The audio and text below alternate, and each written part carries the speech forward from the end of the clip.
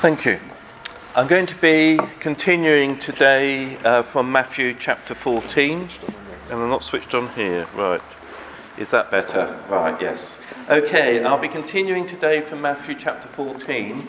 If you weren't here last week, I started looking at this chapter, and to put this in context, we're over 4 weeks looking at Holy Week. So although within, if you like, the church calendar today would be seen as Palm Sunday, we actually looked at that, I think, about 3 weeks ago. And then last week, I looked at what would traditionally get called Maundy Thursday. But as I pointed out, the Jewish day started at sunset.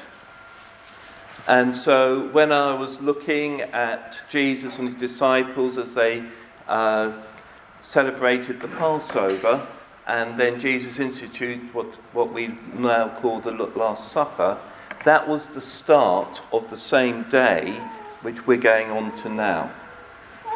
And if we look at that day and look at what is recorded in the Gospels, in this 24-hour period, all of these at least happened, and possibly more. So Jesus kept the Passover with his disciples. He instituted the Last Supper. He prayed in Gethsemane. He is arrested. He is questioned by the high priest and tried before the Sanhedrin. And all of that takes place between sunset and sunrise. Then after daybreak, there's then the official trial before the Sanhedrin, because the one they've already done at night doesn't really count officially. He's taken to Pilate. He's then taken on to Herod. He's then sentenced by Pilate. He's mocked and beaten by the soldiers, and he's taken to the crucifixion. And that is over about 6 hours in the morning. And then from midday to about 3 o'clock in the afternoon is the time of the crucifixion. And then between that time and sunset, Joseph of Arimathea sees Jesus has died, realises that if nothing's done, his body's just going to be thrown in a common grave of criminals. So he goes to Pilate to ask for the body. Pilate doesn't believe that somebody could be dead from a crucifixion already, because normally it took days. So he sends for the centurion to check. Centurion comes to Pilate, confirms Jesus is dead. So then Joseph of Arimathea can go back, collect the body, and try and get it ready for burial in his tomb. So all of that takes place in one day. Obviously, I can't cover all of that in one sermon, and I'm not going to try to. If you want to look into things further, a useful book I came across a few years ago is called Easter Enigma by John Wenham. His main aim is to try and correlate the different accounts in the Gospels, which sometimes seem to contradict each other. And the big advantage I've found with this book is in doing that, he gives you little maps showing you where things could have actually taken place in Jerusalem. So particularly when we get to Sam's one next week on Easter, where people seem to be coming and going and missing each other, actually his maps are quite useful in showing how that could feasibly have occurred. One thing I'm not going to do today really is deal with what are the theological consequences of Jesus' crucifixion. If that is of interest to you, I highly recommend this book, The Passion of Jesus Christ by John Piper. It was written, I think, in 2004, when there was a film by Mel Gibson called The Passion of the Christ. And basically John Piper wrote this to show what actually Jesus' passion achieved. And in it, there are 50 different things which have happened because Jesus died on the cross. And I think he misses a few out, but 50 is a good starting point. But I think it stresses the point which Sam made in his first bit and which he just mentioned in his prayer. This is the most important week in history. Because if Jesus didn't die on the cross, it's not just, okay, we wouldn't have our sins dealt with. That it's critical to the whole history of the universe. And this deals with some of it. There are a few copies on the table if they haven't already been taken. If they do all get taken, we've got a few more copies at the church office, so if you can't find one on the table after and you haven't got one, do get hold of one. It's not the sort of book to read in one go. It's sort of 2 or 3 chapters at a time and to think about. Because I think rather than a more conventional sermon today, what I want to do is actually just contemplate a bit about what it meant for some of the people there and in some of the contexts. Back in the 70s, before Graham Kendrick started writing worship songs, he was a sort of folk pop type artist trying to get Christian material into the general pop scene. And there was one song he wrote, probably on, I think, the last album he wrote before he went into more producing worship songs. And it actually looks at Peter on the evening of Good Friday.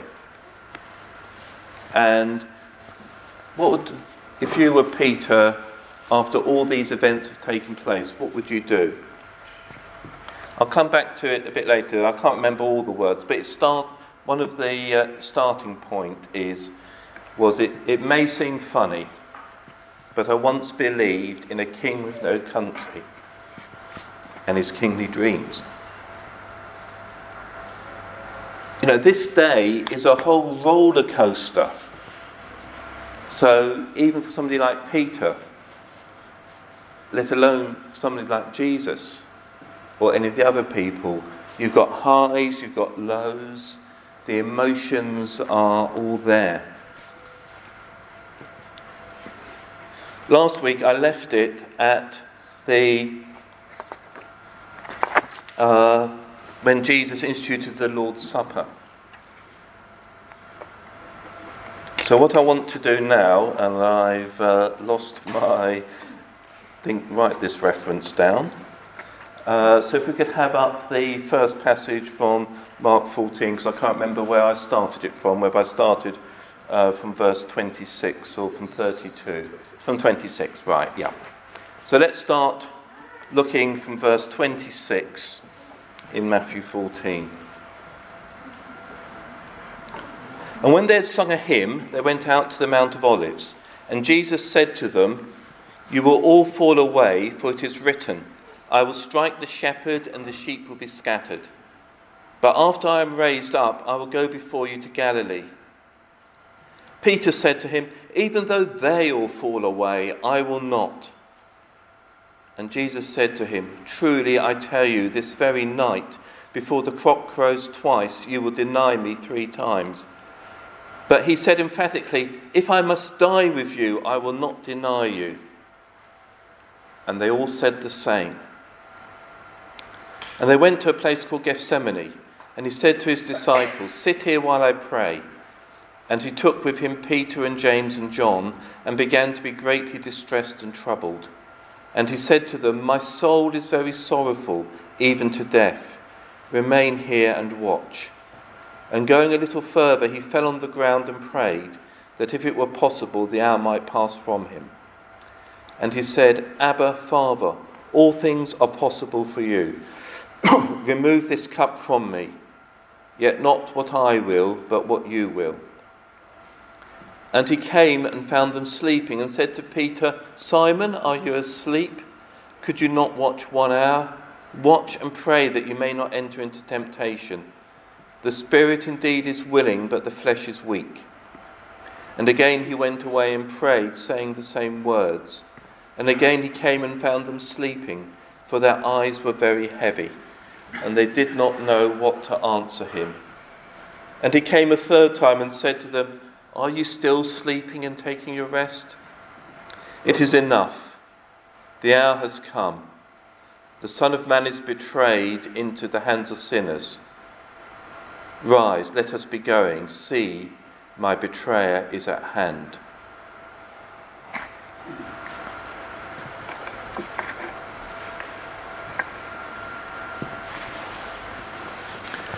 I think in this passage, we can get a touch of some of the emotion involved. I don't think we can't approach this, looking at this part of Jesus' ministry, just as abstract theology, just as facts to be read about. I think one of the things which the baptism in the Spirit did for me was it made me more able, if you like, to use my emotions in worship. I was grown up in a very much a sort of English stiff upper lip kind of approach to life. And you might notice that it's still there to a large extent. But I think I found in the baptism of the Holy Spirit, the fact that I could use my emotions. Your emotions aren't something just to be suppressed. And we find that Jesus here is very emotional. Because Jesus is human as we are human. So as we have anxiety, as we face uncertain things, he had anxiety. There's no emotions we have which Jesus hasn't experienced.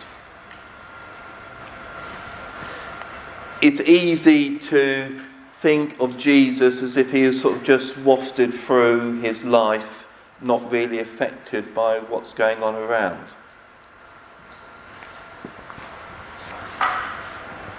The fact that he was without sin actually made sin around him harder to deal with, not easier. I think if we try to let the Holy Spirit work in our lives so that we live more holy lives, we become more aware of our sin, not less aware of it. Because things which didn't bother us in the past now do start bothering us. Things we weren't aware of, where we were short of God's standard, we're now aware that we're short of God's standard. Which isn't an argument for not trying to live a holy life, but it is an argument for being realistic and not thinking that living a holy life is going to be easy. But the rewards always outweigh any downside. So Jesus already has told his disciples that in what's coming, they're going to run away. He's going to be left on his own. And all of them, we hear mainly about Peter because he's sort of, jumps in feet first as usual. But all of them say, "We will stand with you."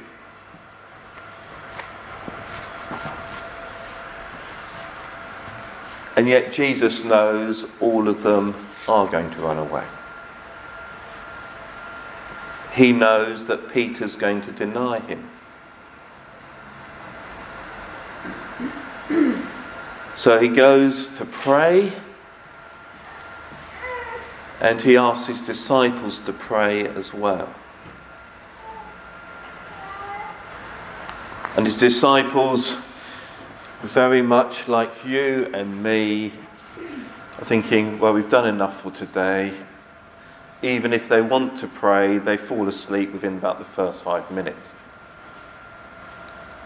I know it's not probably the best way of approaching it, But if I'm sleepless, one of the things I often try doing is praying, because I often find it's a very good way of sending me to sleep. Now, that's not the best argument for prayer, but I find it happens.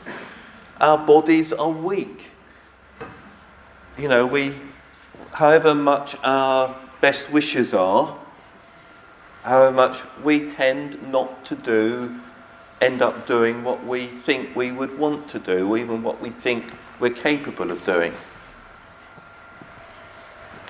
I remember once in my teenage years, I was at an all-night prayer vigil. And it was quite interesting at about 2:30 in the morning, when, I'm not sure if it's accidentally or not, but the person who was speaking kicked the microphone stand, and suddenly saw across the room people suddenly wake up because they had drifted off.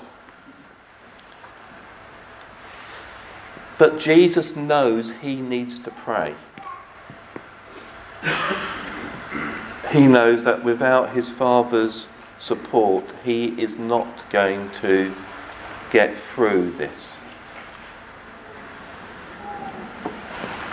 I think it's easy to think that because Jesus knew he had to go to the cross, that therefore in some ways that was easy for him.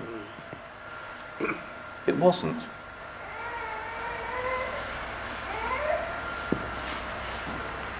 And in fact, when he talks to him about prayer, he says, "My soul is very sorrowful even to death. Remain here and watch."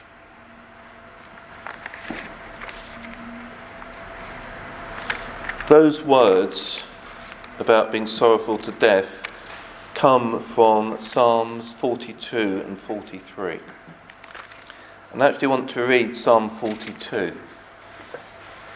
because we have a tendency to pick a couple of verses out of this psalm and not actually take on board all the rest. So this is Psalm 42, which is what Jesus has in his mind as he's going into Gethsemane to pray. "As a deer pants for flowing streams, so pants my soul for you, O God. My soul thirsts for God, for the living God. When shall I come and appear before God? My tears have been my food day and night, while they say to me all day long, 'Where is your God?' These things I remember as I pour out my soul, how I would go with the throng and lead them in procession to the house of God, with glad shouts and songs of praise, a multitude keeping festival. Why are you cast down, O my soul? And why are you in turmoil within me? Hope in God, for I shall again praise him, my salvation and my God. My soul is cast down within me. Therefore I remember you from the land of Jordan and of Hermon from Mount Mizar. Deep calls to deep at the roar of your waterfalls. All your breakers and your waves have gone over me. By day the Lord commands his steadfast love, and at night his song is with me, a prayer to the God of my life. I say to God, my rock, why have you forgotten me? Why do I go mourning because of the oppression of the enemy? As with a deadly wound in my bones, my adversaries taunt me, while they say to me all day long, where is your God? Why are you cast down, O my soul? And why are you in turmoil within me? Hope in God, for I shall again praise him, my salvation and my God. So in that, there's the reality that we can be in times of prayer and things don't seem to be working out. If anything, things seem to get worse. But within that psalm, there's also that expectation that I know who God is. I know God will see me through this. I know I can trust him. So you've got both of those themes coming through. And he asks his father, is it possible for the cup to be taken from him? They can get into rather abstract theological arguments as whether it would have been possible for Jesus not to go to the cross or not. In many ways, it's all a bit pointless because he did. But there is the reality that at this point, Jesus had to choose to go to the cross. There is a real sense in that he could have chosen not to, which would have been dire for us and the world, because as we pointed out, this is critical to sort of the history of the universe. So in one sense, yes, Jesus did have to go, but there's also a very real sense that he chose to go. And that but there's this element that he chose to go because there was no other way for the penalty for our sins to be paid.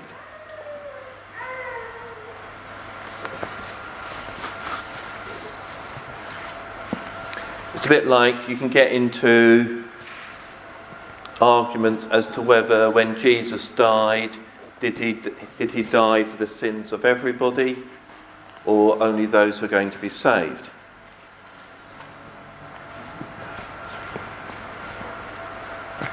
On something like that, I would look to John chapter 1 and verse 29, where it says, this is John the Baptist speaking of Jesus. The next day he saw Jesus coming towards him and said, "Behold the Lamb of God, who takes away the sin of the world."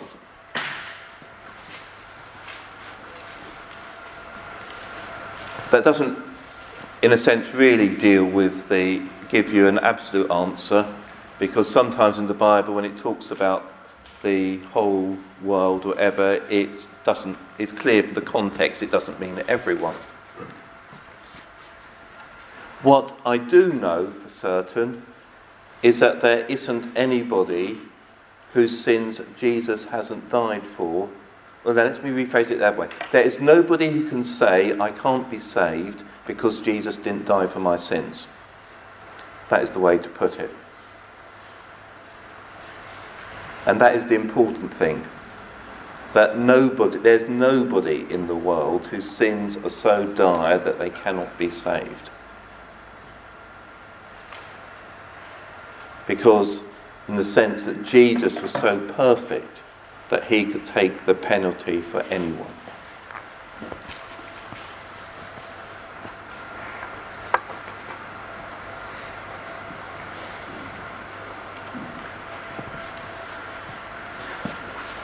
Then the arrest comes.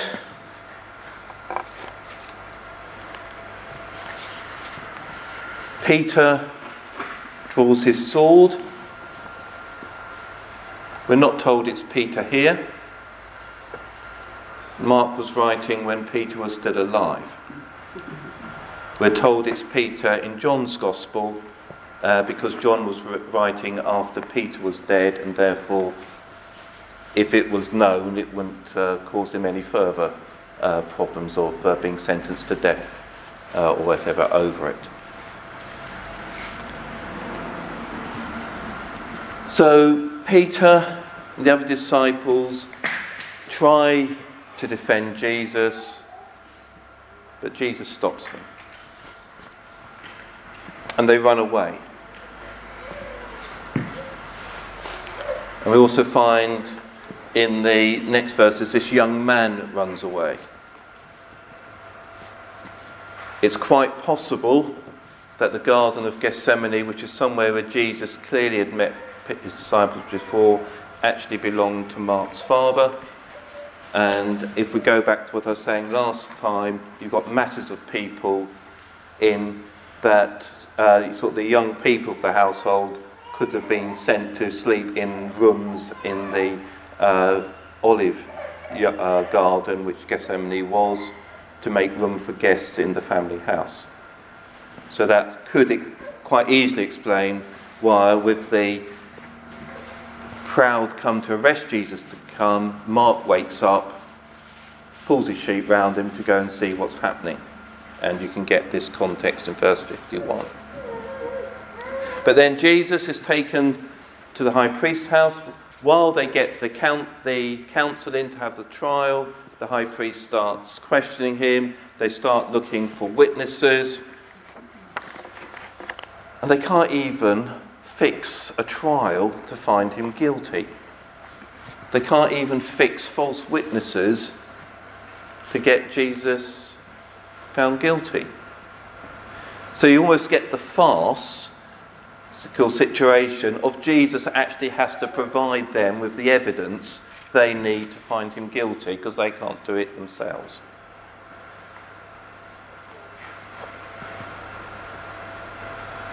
Again, if Jesus had wanted to get out of being crucified, he could have just kept quiet and the whole thing would have collapsed. But he knows what God has called him to, and he's going to see it through. And throughout Mark, you get all these contrasts. Jesus tells the truth, which leads to his death, while Peter tells lies to try and keep his life. Jesus, the innocent person, is killed as a rebel leader. The real rebel leader, Barabbas, is set free.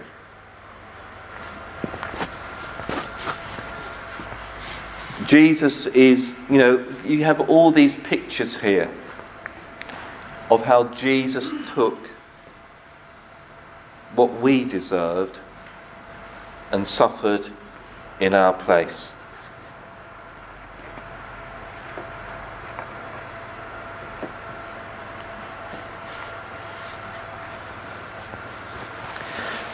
Pilate clearly knew that the whole thing was a fix.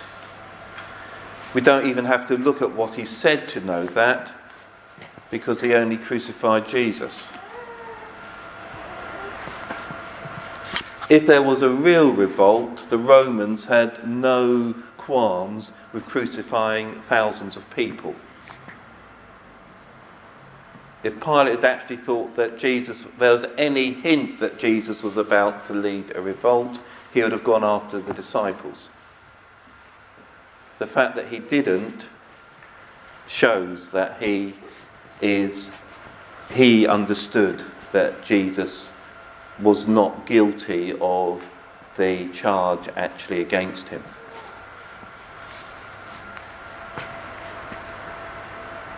Crucifixion was so vile a punishment in polite Roman society, you didn't refer to it. It was the execution for the worst criminals. It wasn't, if you like, your standard method of execution. Its purpose was to instill terror.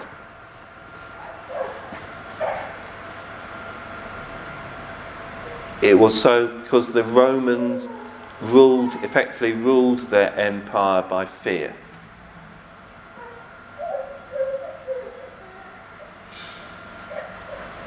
So if Jesus had not come, what would our society be like now?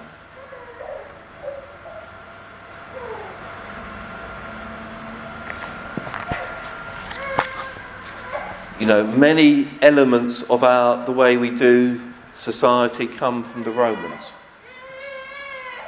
But they've come down for the later part of the Roman Empire, influenced by Christianity. And over the centuries, Christianity has had its influence. As I've mentioned previously, by the mid-11th century,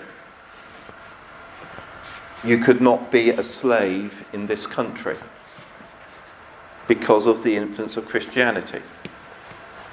Admittedly, it took us about another 800 years to realise that applied to people from other countries, but you couldn't be a slave in this country And it is clearly the influence of the church which brought that about. Because the Saxons kept slaves, the Vikings kept slaves, I expect the Normans had slaves, but within a couple of centuries of the influence of the church on those groups of people, slavery had actually gone.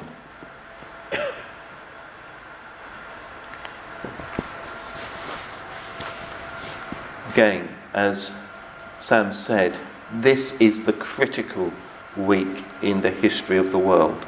Because if Jesus hadn't died, things would have been completely different. Finally, I just want to finish by looking at Mark chapter 15 from verse 42.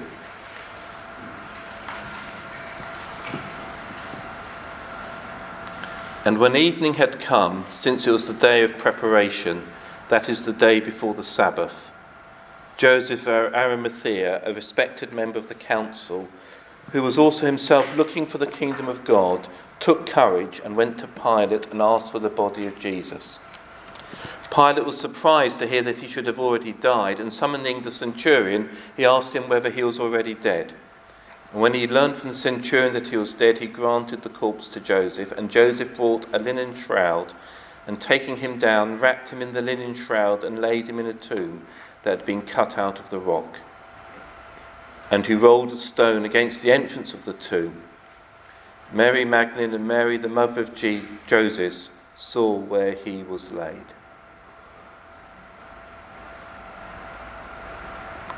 As I already said, by now it was too late to get the body properly ready for burial. So Jesus' body was hurriedly put in the tomb, not really properly, not washed, not really treated with spices as would normally be done. One of the other Gospels suggests that Nicodemus brought spices at that time, but they hadn't had time to do things properly. So this now leaves us scene set for Easter morning, which I leave to Sam. But if the band would like to come back up. But what about Peter? What would he do? He's denied his Lord. Graham Kendrick's bit, I think, has him going down to the pub to drown his sorrows in a sort of gallon of wine or something.